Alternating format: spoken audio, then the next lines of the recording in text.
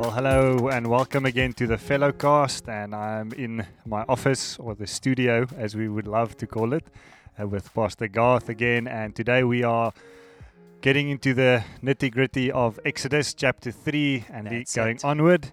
And if I am correct, we are going to be looking at the burning bush, and then you say there's that incident where God wants to kill Moses. Oh my goodness, yes. Yeah. May God have grace for us. It's an interesting thing that we're about to look at over here. Yeah. I'm excited to see where it's going to go. Let's jump into it, man. So we've just kicked off with Exodus, and it's a whole new chapter in the story, isn't it? We've dealt with a family before, and the family became larger, 70 in total. And now suddenly coming into Exodus, we've got a nation. And for the first time, we've got a leader that God's going to raise up to lead a nation. We haven't seen that before in the Bible up until this point. So it really is a very different kind of look at God's work on the face of the earth. Yes. So if you want to look at it this way, in Genesis, God says, I'm working with a man, and this man is going to be a blessing to the whole earth. And then he says, I'm working with a family. Out of this family, I'm going to bless the whole earth. And now suddenly we've got a nation. And through this nation, he's going to bless the whole earth. But you've listened to my phrasing over there. It ends with, it's for the whole earth. Yes. So God's working here for the whole earth. Yeah. And he is about to raise up a name for himself. He's going to make a name for himself in the whole earth in what he's about to do here. So that later on, in the story time sessions at the moment, we've just gone through the book of Judges, and you listen to those nations speaking to one another. At one stage, the Philistines cry out because God came into the camp of the Israelites, and he says, oh man, this is the God who worked wonders in Egypt, who brought the 10 plagues on them. I mean, they remember it a couple of hundred of years later. Yeah, wow. Yeah. All right, so that's where we are in the story now. Moses is now about 80 years old in chapter 3. So at the age of 40, he ran away for his life because Pharaoh wanted to kill him because he murdered one of his soldiers. And now, 40 years later, a shepherd in the desert has this encounter with God. Yeah. It's interesting. So he's out there looking after the flock, and suddenly he sees a burning bush, which I understand from some writings that it's not a strange thing. They get dry, and through a dewdrop or something, or just out of the heat of the day, this bush can ignite. But he's drawn to it because he's thinking, this thing is not burning out. Yeah. What's happening? And so he walks over to the bush, expecting what? I mean, it's a different kind of bush. It's maybe a greener bush. It's not as dry. Yeah. I mean, what is he expecting? And then suddenly, this voice speaks to him from out of the bush. And you heard the joke before. I don't know if we need to go to that joke, but it's a good joke. Go for it. I think we can do with some comedy. Moses is in heaven, and President Bush comes in at the gate, and he starts speaking to him. And Moses ducks down. He says, what's up? He says, the last time a bush spoke to me, I was stuck in the desert with a nation for 40 years.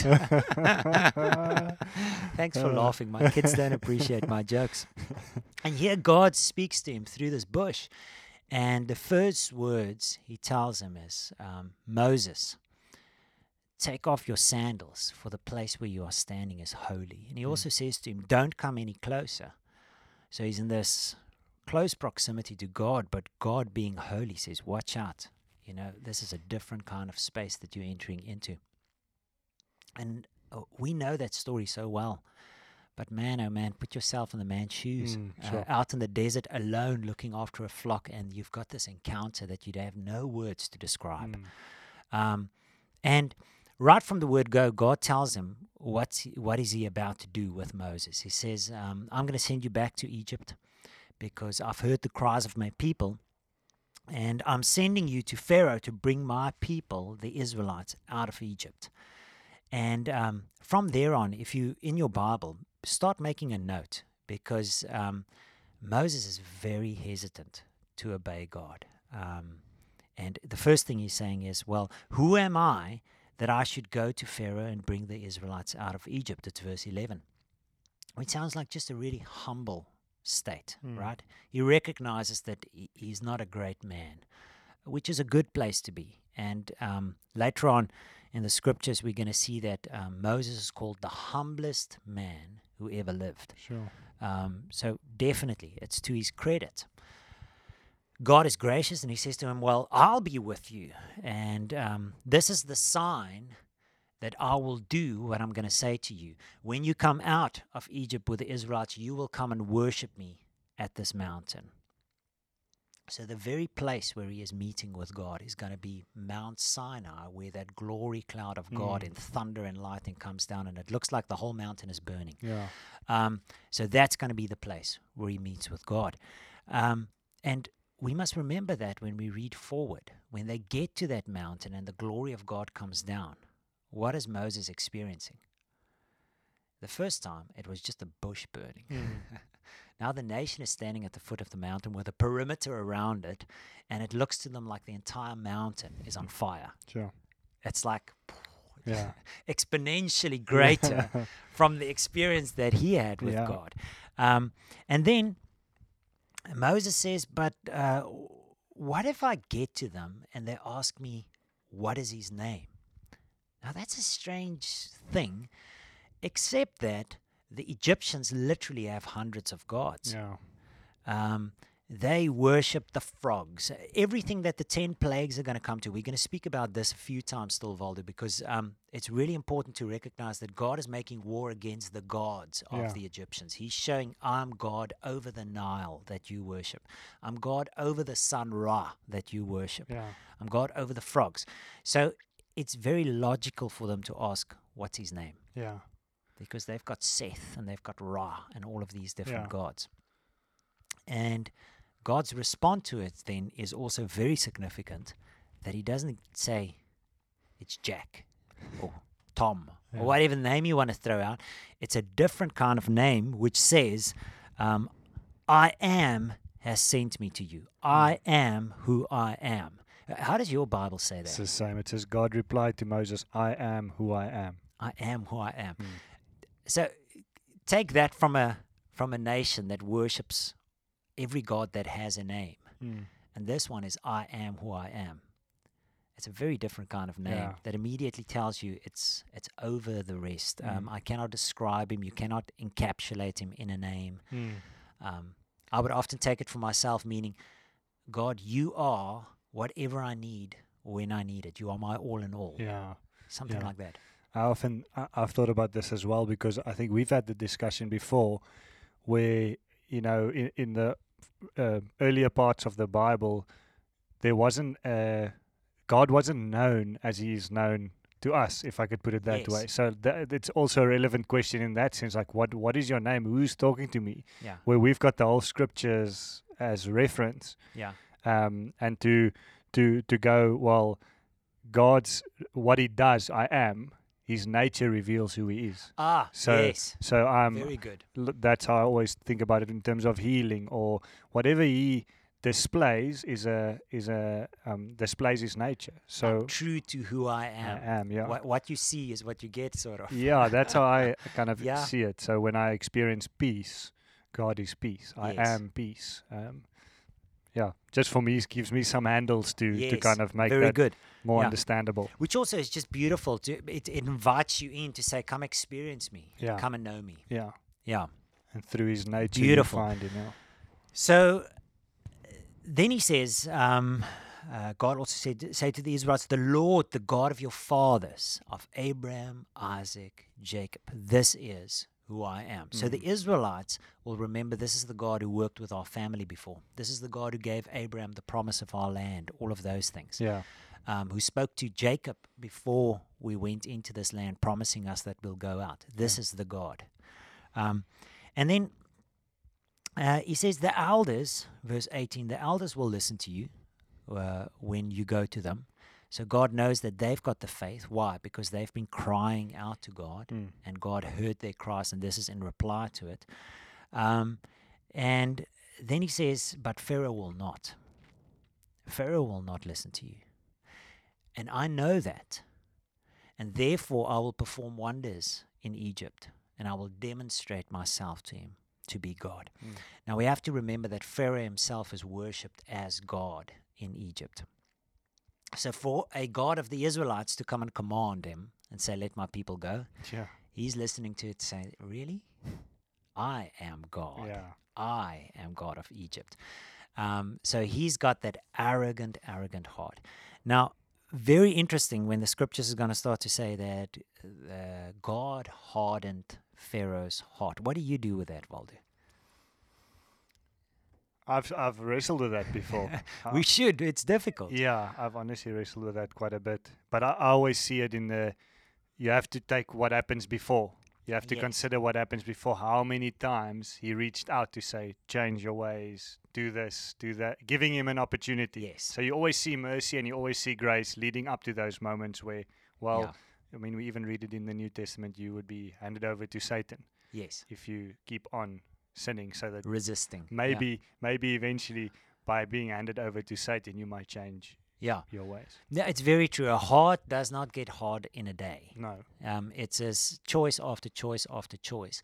And then God gives him over to the hardening of his heart Yes. and says, all right, I'm going to use your heart hard to make my name glorious, even in the midst of this. Yeah. Yeah. So in essence, we're not saying that God hardened, made his heart hard. It was a result of his choices and actions. Am I? Yes. Well, the scriptures does say Yes. God hardened his heart. Yeah. So I think to read it this way, he chose, Yeah. and God says, I'm honoring your choice. Yeah. Therefore, I will allow your heart to be hard, to Yeah. continue to be hard, even throughout this hardship that you're about Sure, to yes. endure. Difficult stuff to think about. Well, if it's Yeah. in the Bible, it's true. Yes, absolutely. So then, verse 21, and I will make the Egyptians favorably disposed towards this people.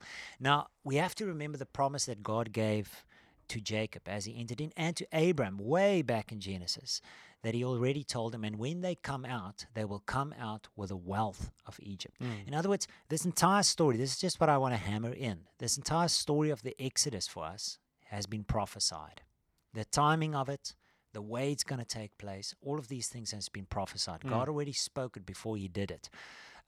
So when we get to the end of the 10th plague and they leave with the wealth of Egypt and they go out to build a tabernacle in the desert with all the gold and the precious materials and everything that they've had, that's been God's plan all along. Yeah. It's glorious. Yeah. Eh? Yeah, and again, man, think about what it means for us that's been saved out of slavery. And we plunder Egypt Yeah. on our way out. We don't go naked. Yeah. God gets glory, Yeah. and he is worshipped as the God that saves us, and we worship him for the things that he saves us out of. Yeah. Wow. It's beautiful. Going into chapter 24, then chapter 4, Four, Moses yeah. continues to come up with excuses, and then he says, but what if they do not believe me? What if they say the Lord did not appear to you? And then this interesting phrase, God says, Moses, what is in your hand? I don't know how that strikes you in a conversation with God. Yeah. Well, he knows. Yeah, if you would say to God, but, God, you tell me to go and lay my hand on the sick. But what if I come there and they say, but God did not send me? And God says, well, Waldo, what's in your hand? I think it's for me such a probing question. Personally, if God sends me out to do anything and then he asks on my excuse, what's in your hand? In Yeah. other words, he's not sending me empty-handed. Yeah. He's sending me equipped with what I need. Sure. And for Moses, it just looked like a staff until God tell him, throw it down. Yeah. In other words, don't let it be in your hand anyway. See what it does in my hand. Yeah. And he chucks it onto the ground. It turns into a snake. This ordinary stick that this shepherd have carried around probably for 40 years. Maybe took a new one somewhere along the way, but it's just a shepherd stick. Yeah. And suddenly, this man witnesses, apart from the burning bush, his first miracle Yeah. taking place out of his hands. Sure. And then the faith, when God tells him, all right, now take that thing's tail and pick it up again. Now, throwing it down is one thing. Yeah. Picking it up, that's a very different thing. Yeah. Eh? Well, he obeys, picks it up, turns into a snake again. And God says, well, if they don't believe when you show them this first sign, in other words, what's the argument again? He says, God, what if they don't believe you sent me? These are signs to prove that you sent me. If they don't believe after the first sign, then perform this sign. Take your hand, Moses, and put it into your cloak. He puts it in, and I think probably with a bit of dread, because when he just chucked down his stick, it turned into a snake. I mean, what's going to happen now? Yeah. So he puts his hand in, takes it out, and sure enough, maybe even a bigger shock than the first one. Yeah. Because you can run from a snake, but you cannot run from a leprous hand. Yeah. And his hand is covered with leprosy. And then God says, well, put it back into your cloak, take it out. And he takes it out, and it's healed. And just the relief that must have come over him, you know. And then God says, interestingly, he says, if they don't believe after the second sign, perform this third sign. Take some water out of the Nile and pour it out on the ground, and it will turn into blood. Now, what's interesting here is he's not taking water out of the Nile at that moment in God's presence and pouring it out on the ground. But he's seen enough now to believe that if God's going to say it, okay, this God, it's fine. I can do that. Sure. I've seen enough. There's so much in these three encounters. And what's interesting... Yeah, God's just establishing his faith. Absolutely. Wow. Absolutely, yeah. The first time it's easy, you know, chuck it down. What? Yeah, because you don't know, well, What's going to happen? It's going to bounce off the ground or something, maybe. Yeah. Well, what I want to say is interesting when you go forward, when he's in front of Pharaoh at the end of the day, he didn't have to do any of these signs. See just now, but when he gets in front of Pharaoh, he chucks the stick down and it eats up the snake of the other guys, right? Yeah. Of the sorcerers. And then he picks it up again. So they without their staffs with which they performed the miracle. But he never did the second sign in their presence. It never tells us that he actually did the hand leprous thing. I wonder if he acted in obedience on all three of them in a row, if the encounter would have been different. And anyway, it's sort of like a sideline in between the lines that I'm wondering. Yeah. Funny enough, though, he experiences these great things in God's presence, and yet, verse 10, he says, pardon your servant, Lord. I've never been eloquent. I'm not a good speaker. He's just seen these miracles, and still the man is hesitant. Now, don't judge him too harshly, because that's me, that's you, Waldo. Hey? I mean, God asks us to step out in faith after things. I mean, we've seen some great stuff. Yeah. And yet, it's a step of faith every time, and you sort of question your own ability in the Spirit. God is still gracious with him. And God says to him, well, Moses, who made the human tongue? Who created it? Who enables you to hear or to speak? Who makes deaf? Who makes mute? It all points to God, right? It says, now, verse 12, now go, I will help you speak and will teach you what to say. I mean, the same God who's speaking from a burning bush stole this whole conversation. And these signs and wonders, he's saying, trust me. And yet, verse 13, Moses says, pardon your servant, Lord. Please send someone else. That's sad. At the beginning, you can say it's humility. But what is this? It's fear. It's fear. It's fear. It's disobedience. It's lack of faith. Or even on the back of how you've explained everything leading up to this, it is difficult to go, why would you still avoid? What's the fear there? Why would you not trust God? Yeah. But again, and it's really sad. And then the grace of God, after the statement, verse 14, that we have to take account, the Lord's anger burned against Moses. So up until this point, he's gracious. And he's going to continue to be gracious. But it's just interesting that Scripture shows us, listen, Moses, you're pushing this too far. I expect obedience. I've been kind. I've shown you. I've encouraged you. And you still resist.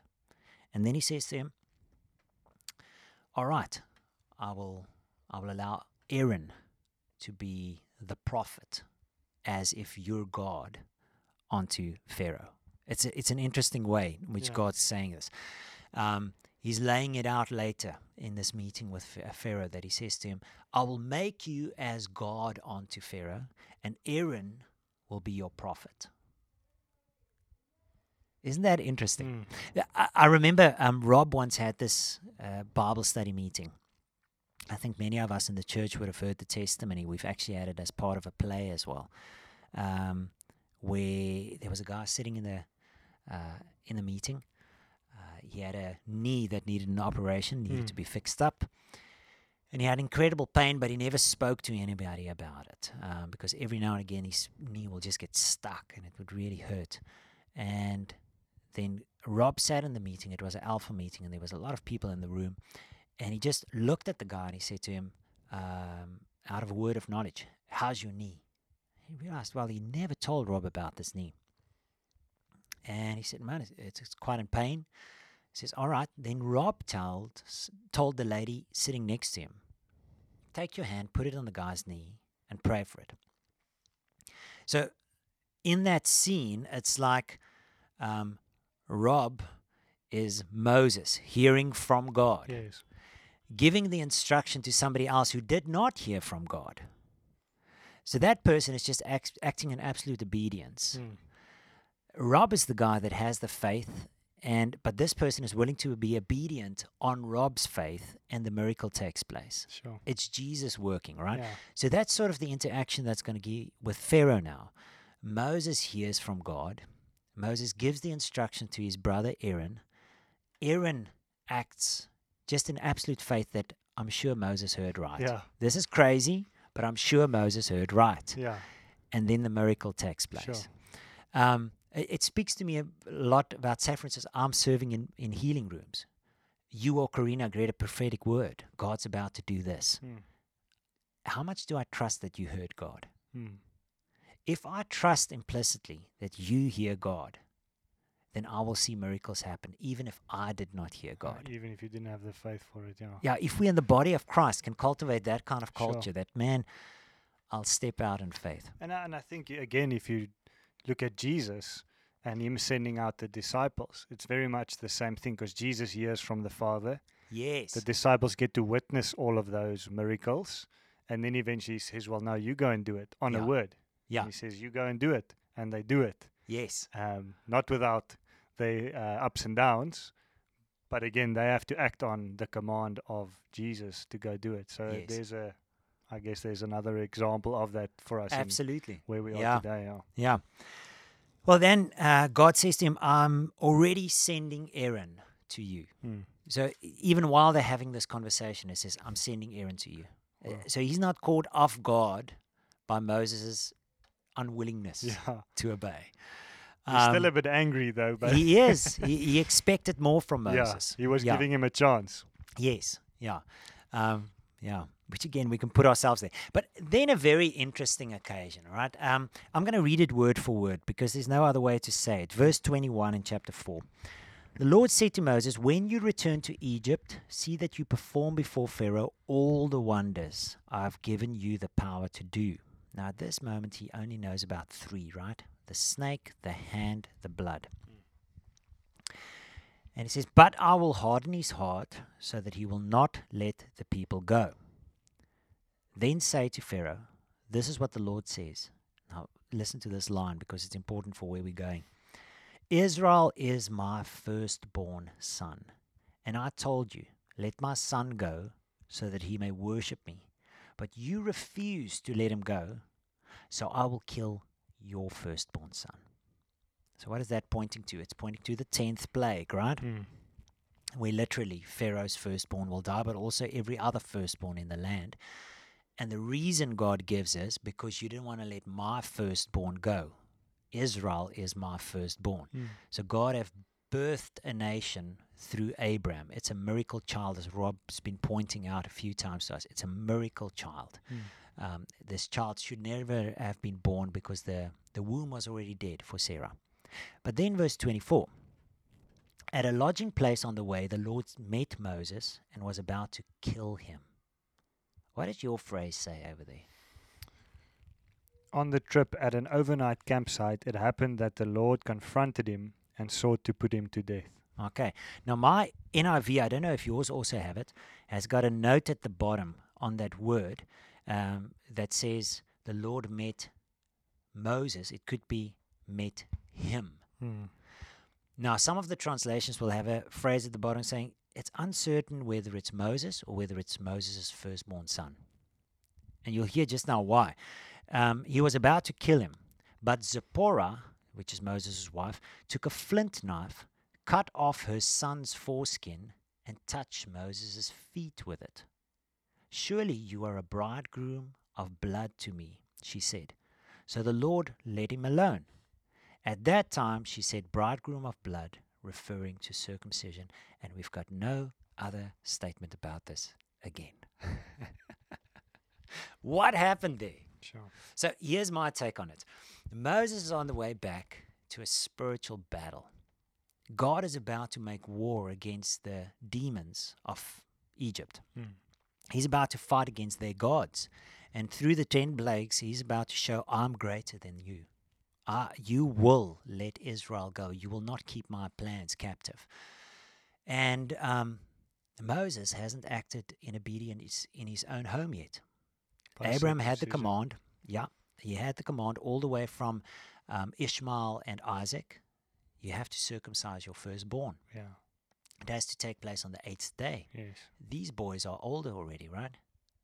That son of his should have been circumcised. So God is making it clear to Moses, listen, you're about to enter into a spiritual battle.